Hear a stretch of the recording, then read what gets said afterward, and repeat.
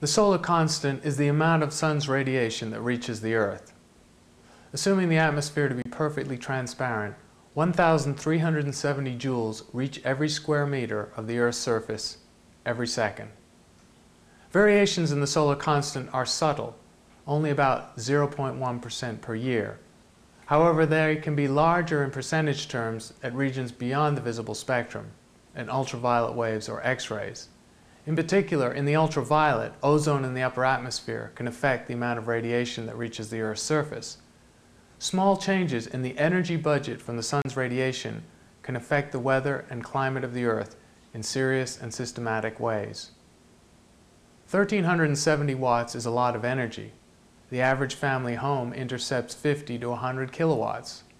Even accounting for a relatively low efficiency of a solar cell, and only half to a third of the time of a 24-hour day when the sun is out, solar energy is clearly an abundant energy source.